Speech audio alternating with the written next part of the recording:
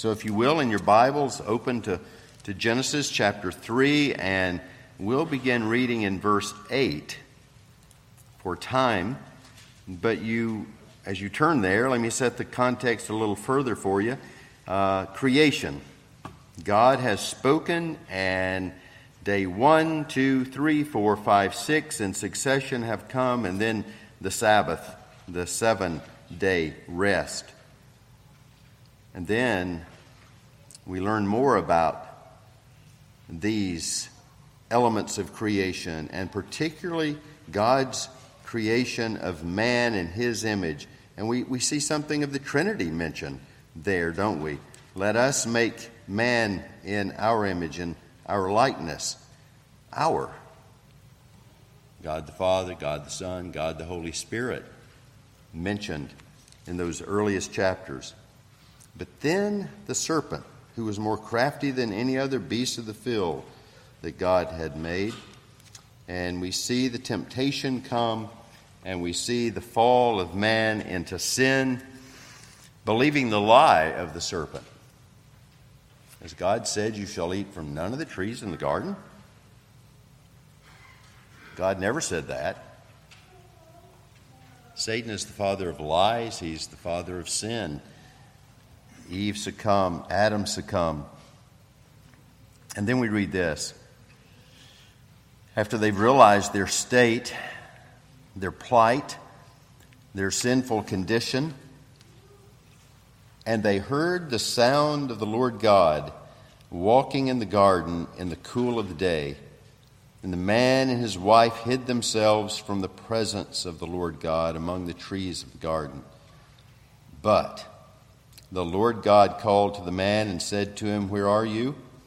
And he said, "I heard the sound of you in the garden, and I was afraid, because I was naked, and I hid myself." He said, that is, God said, "Who told you that you were naked? Have you eaten of the tree of which I commanded you not to eat?" The man said, "The woman whom you gave to be with me, she gave me the fruit of the tree, and I ate." Then the Lord God said to the woman, "What is this that you've done?"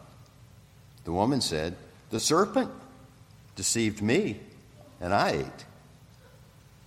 The Lord God said to the serpent, "Because you have done this, cursed are you above all livestock, and above all beasts of the field. On your belly you shall go, and dust you shall eat all the days of your life. I will put enmity between you and the woman, and between your offspring and her offspring. He shall bruise your head, and you shall bruise his heel." To the woman he said, "I will surely multiply your pain in childbearing. In pain you shall bring forth children. Your desire shall be for your husband, and he shall rule over you."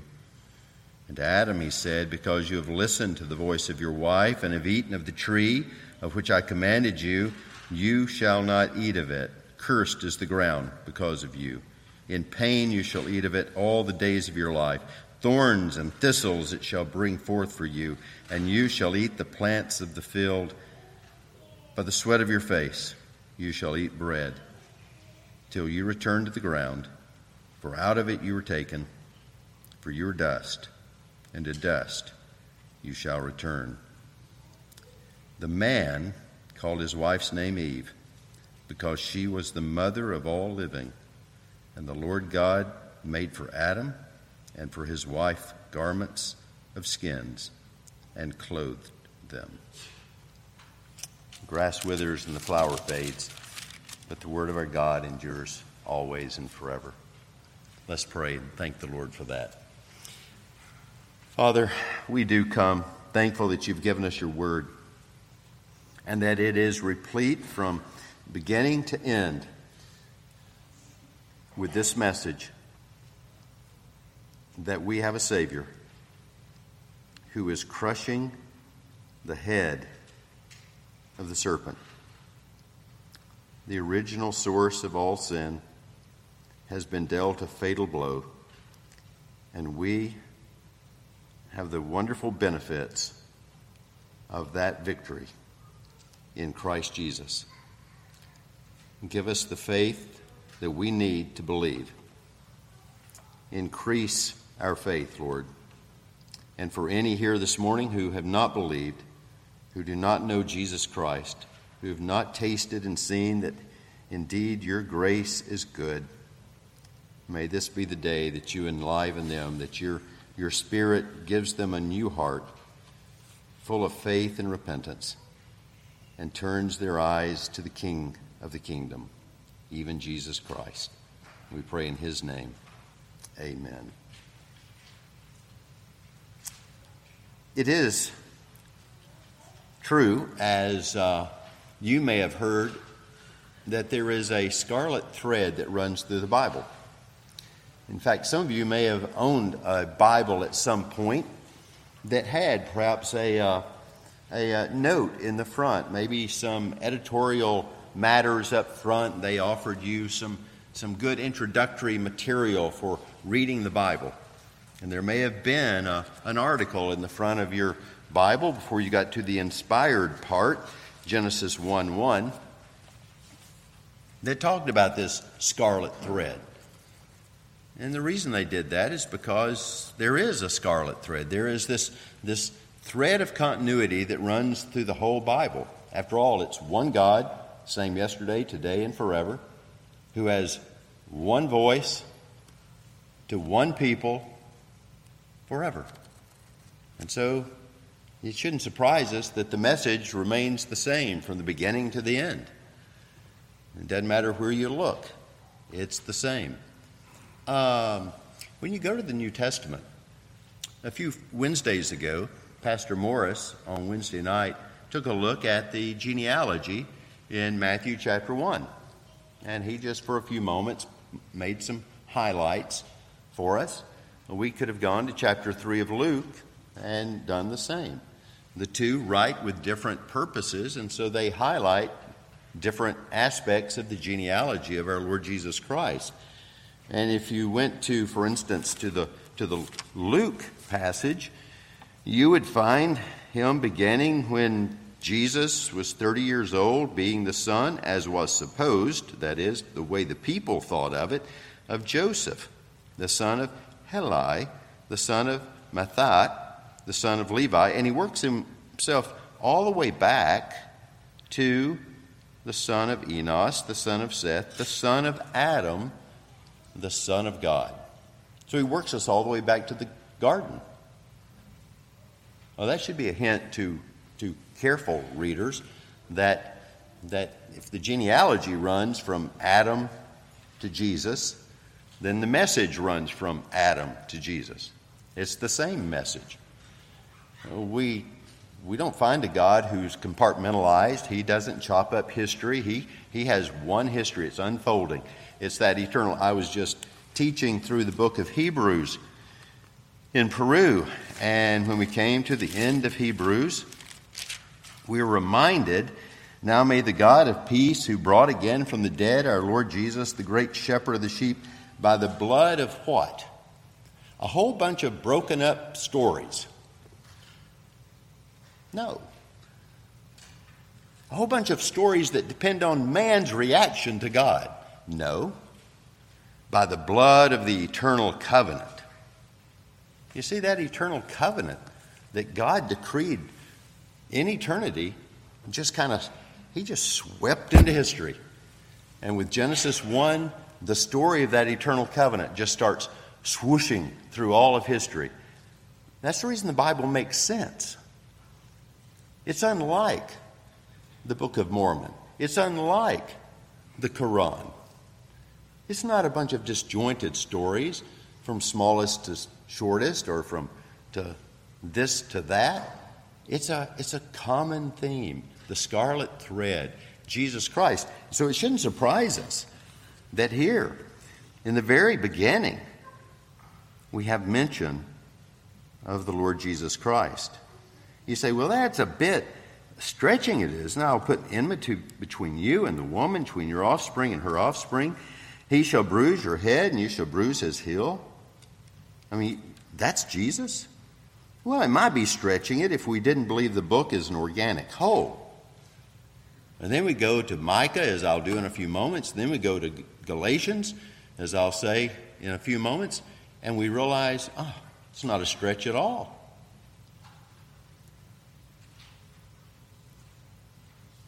God has spoken. And he's explained. So he gives us this little bit of information right here in the garden, and then little by little by little, he explains it to us. And aren't you glad he does it little by little by little? That's the way he deals with us now, isn't it? He just brings us along little by little by little. We call that sanctification. He doesn't justify us and then glorify us. He justifies us, he adopts us, and then he begins this wonderful, gradual, slower in some times of our life than other times, slower in some people than other people. This wonderful work of sanctification, making us holy, holy, holy, as he is holy. And so we say he is disclosed in his revelation to us progressively more and more about himself. Not different and different about himself, but more and more about himself.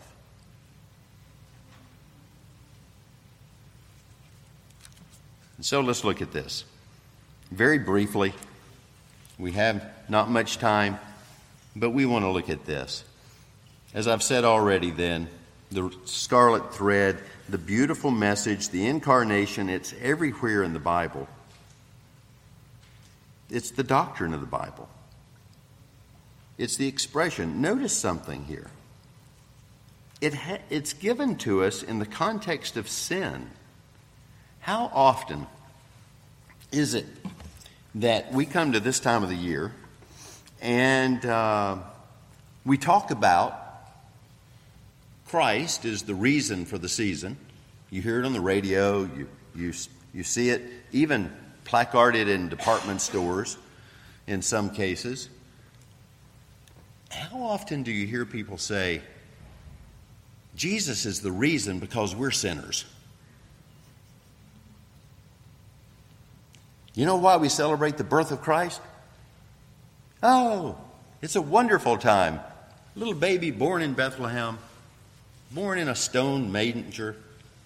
It was a glorious time. Freezing to death in the muck of a barn. Well, even if they get that graphic, which they don't usually, we clean it up a good deal.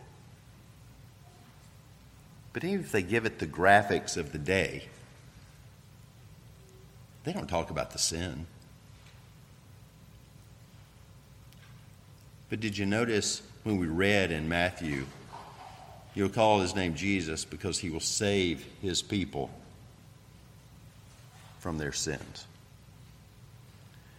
And here in Genesis, we have the first gospel given to us in that very context, do we not? It's in the context of sin, original sin, the first episode of sin, when Adam and Eve have sinned grievously against God. And by the way, they sinned in the context of perfection.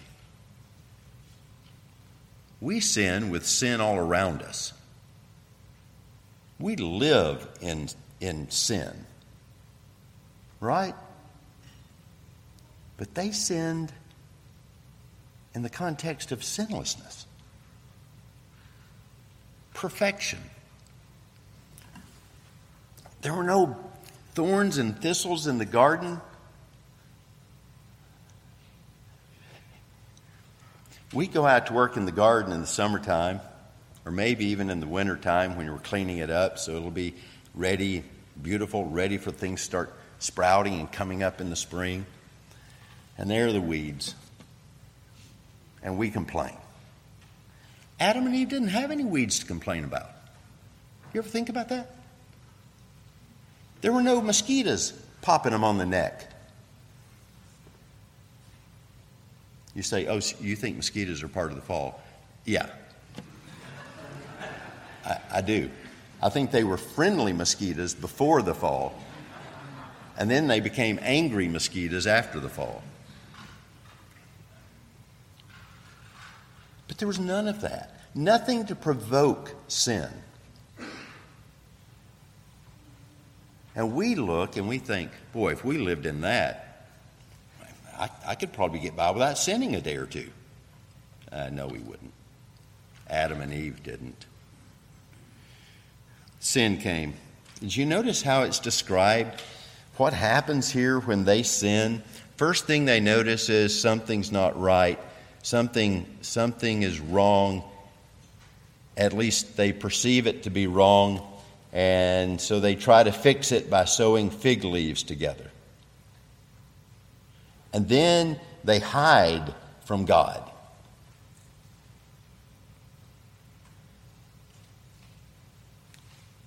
They alienate themselves.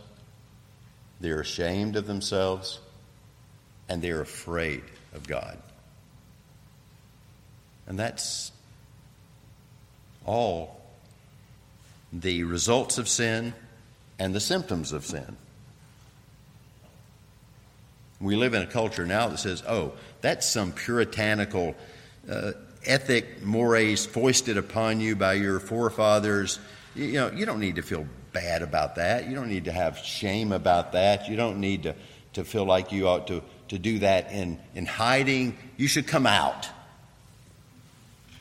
But that's the context here, is sin, shame, fear.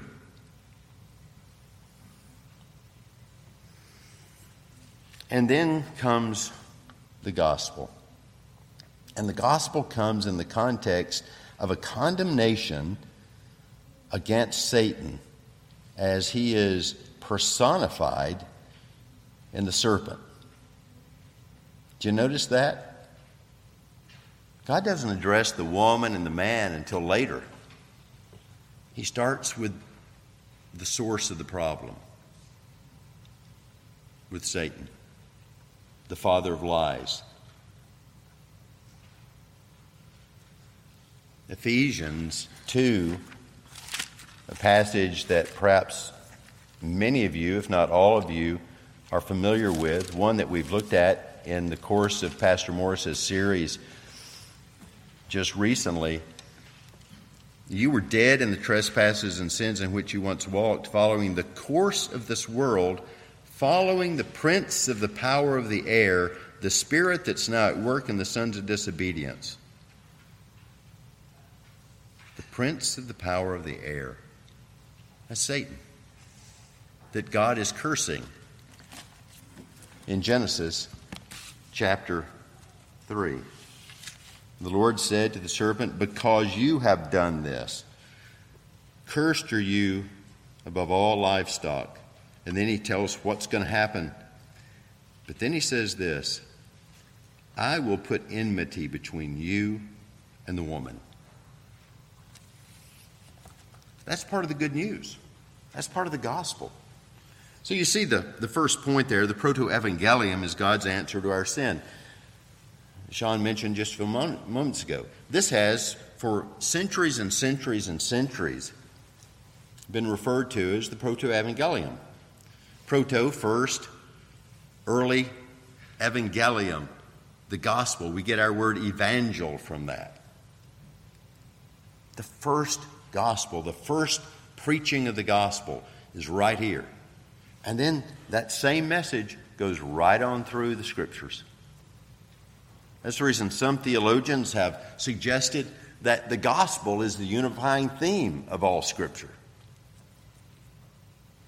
I make it a little bigger than that. I say it's the covenant, because God deals with his people through his eternal covenant, the blood of the eternal covenant we just read about in Hebrews. And then that eternal covenant is manifested historically with Adam, with Noah, with Abraham, with Moses, with David, and finally with Christ, who's the better covenant, the better mediator of a better covenant. So that gospel is part of the covenant the covenant of grace we refer to.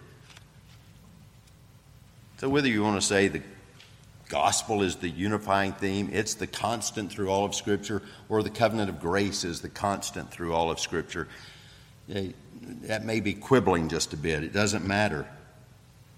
But the gospel is right here, and notice that the gospel is an answer to sin. Don't ever forget that. If we divorce the gospel from sin, the gospel's meaningless. You see, if we don't go to our friends, our neighbors, our colleagues, our children, our grandparents, and talk to them about the gospel in the context of sin, it's no wonder they don't understand why it's important. If there is no sin, then there is no reason for good news. Good news is in contrast to bad news. You know, we often say, well, I've got good news, I've got bad news. And we usually want to hear the bad news first, right? And then tell me the good news. Because the good news answers.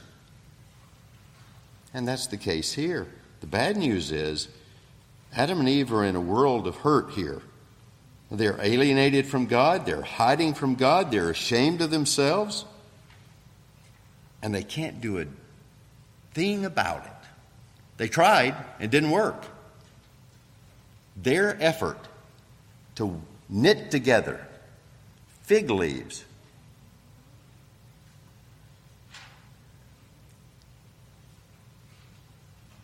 and God saw right through it. Pun intended. Do you notice how this passage ended? After God tells them the good news, he tells them there's consequences of sin. Woman's going to suffer more in childbirth. Man, you're going to struggle in your day-to-day labors because the earth is cursed. It's going to produce all those things that they're counter to you. They're going to be difficulties for you. But you notice what he did at the very end? He took skins, which necessitated the killing in the garden, the first death that we read about, and he covered them. He did something for them they couldn't do for themselves. That's the good news. That's the gospel. Is that God would save his people from their sins. Adam and Eve, living in the garden, they sinned. God had told them, you can eat from all the trees, just one, don't eat from it. And that day you'll surely die. And they come along and they do it, and already they're beginning to taste death. Shame, fear, that's all part of, that's spiritual death. But ultimately Adam and Eve are going to die, and we read about their deaths later on. First came the spiritual death, then comes the physical death. That's the same with you and with me. We experience spiritual death when we sin. It affects us that way. Listen, do you remember David? If we had time, we'd go back and we'd read Psalm 32 and Psalm 51. There's something of a memoir of David's life, particularly in the context of his sin and the kind of effects that it had on him. Do you remember he says, my bones, because I hid my sin, because I didn't deal with my sin, because I didn't confess my sin, acknowledge my sin, repent of my sin, my bones grew old and decrepit and were, in fact, dying away. Do you ever think about that? We are a totality as human beings. We're not just soul and we're not just body. We're body and soul. And so when we sin against God, the effects of a sin of our soul, which is the seat of man, the seat of sin, can often have negative effects on our bodies. Now, don't go out and say, Pastor said so-and-so's body is breaking down because he's a sinner. He can just deal with his sin. Just confess his sin. His body will get all better. Well, no, that's not what I'm saying. But there is a relationship. There's also the other relationship, isn't there? Sometimes our bodies begin to fail us because that's the nature of living in a fallen world. It's appointed for man once to die. But because of the effects of sin, that is, our bodies are aging and decaying, sometimes that can have a negative spiritual effect on us, can't it? We're feeling so badly, so poorly in our physical bodies, the pain, the distraction. In having COVID last week, I'll confess, it was tough to read my Bible. You know, I'd heard about the brain fog. Well, I don't know if it's real in everybody, but it was real in me. Now, some of you are thinking, well, you've always a little foggy, but I was more foggy last week than normal.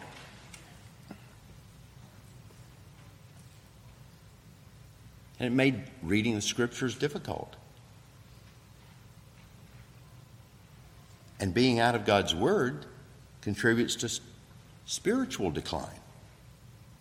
Not being able to concentrate on prayer leads to spiritual decline.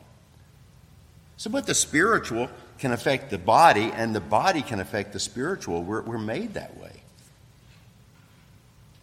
Here's the beautiful thing. It's just what we read in Matthew 1. And what we're seeing here. I'll put enmity between you, between your offspring, bruise your head, you shall bruise his heel. And then God comes to the end and he says, I'm gonna take care of you. I'm gonna cover you. I'm gonna cover your sins. I'm gonna deal with your needs. He made for Adam and for his wife garments of skins and clothed them. He can take good care of us. And it all flows out of verse 15. The context of sin. God came. And did you notice? I hope you did. If you didn't, please do. We don't have any reason to believe otherwise. Notice, they heard as they've sinned. And immediately they realize something's wrong. They try to fix it. They sew the fig leaves together. And verse 8 says, and they heard the sound of the Lord God walking in the garden in the cool of the day. Have you ever thought about that?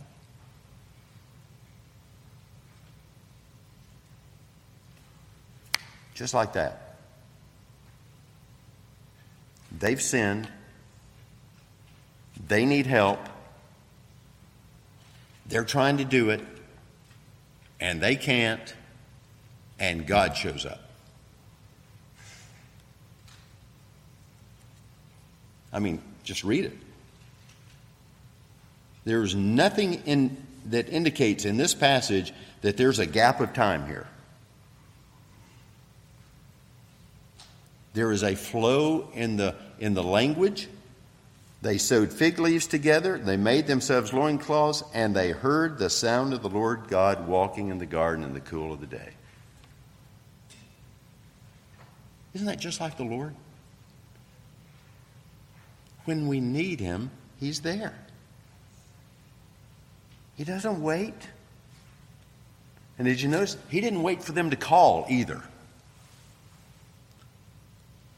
There's no genuine or feigned prayer. Oh, Lord God, please come and help us. They're sinners. They're dead. They don't know they need help. But God does. And he comes to them in the cool of the day.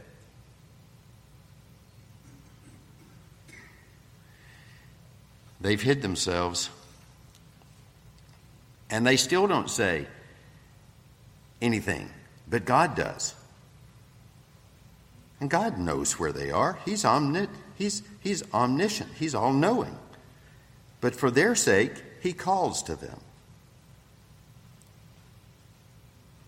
Where are you?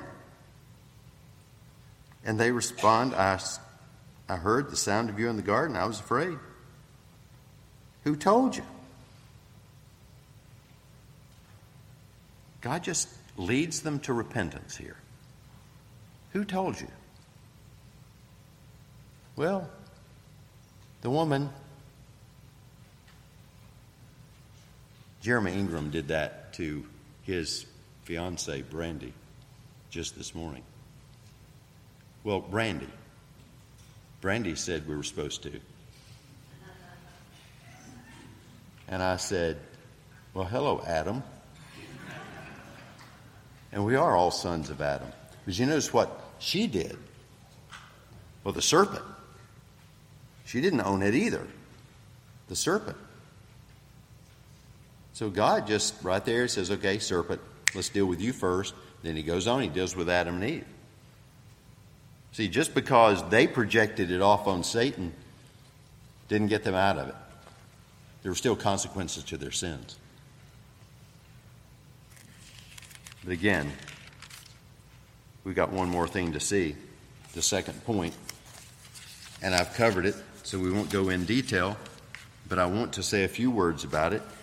Again, to be sure you understand that this passage, because it's part of an organic whole, not a whole bunch of different little periods of happenings that God's reacted to man, God is unfolding his revelation consistent with his eternal covenant.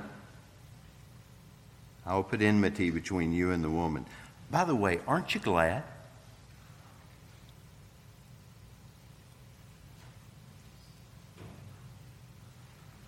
Do you understand that if God had not right here said, I'm going to do something, I'm going to put enmity between my people and Satan, then we would just follow Satan right along.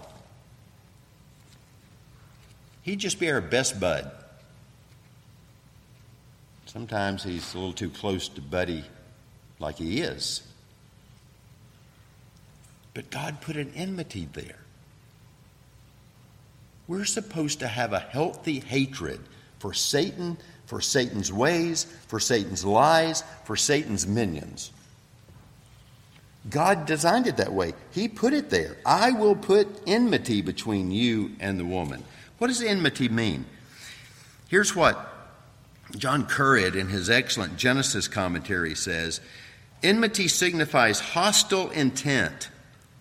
We're supposed to be hostile to Satan. He's hostile toward us. Hostile intent of such severity that it can lead to murder. And he gives examples. We find this in Ezekiel 25:15, Ezekiel 35:5, Numbers 35:21 and 22. And then Currid goes on, we must understand that the new order, which is announced in Genesis 3, includes extreme hatred, animosity, and the desire to murder. That's the way we're supposed to feel towards Satan and sin. Because that's the way Satan and sin feel toward us. We should hate sin. And yet, we live in a culture that glorifies sin, doesn't it?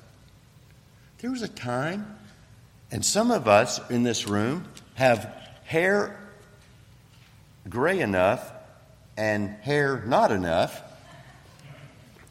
to remember when extramarital affairs were shameful. When premarital affairs were shameful. When children out of wedlock were shameful. And we live in a culture that celebrates those sins now. And I won't even go on to some of the more abominable sins of our culture, which now we're having shoved down our throat on TV commercials, in television programs, in movies, pop-ups on our internet, commercials for medications, and yet we're supposed to hate it. It makes it for a tough struggle for Christians, doesn't it? The whole world says accept it, and God says hate it.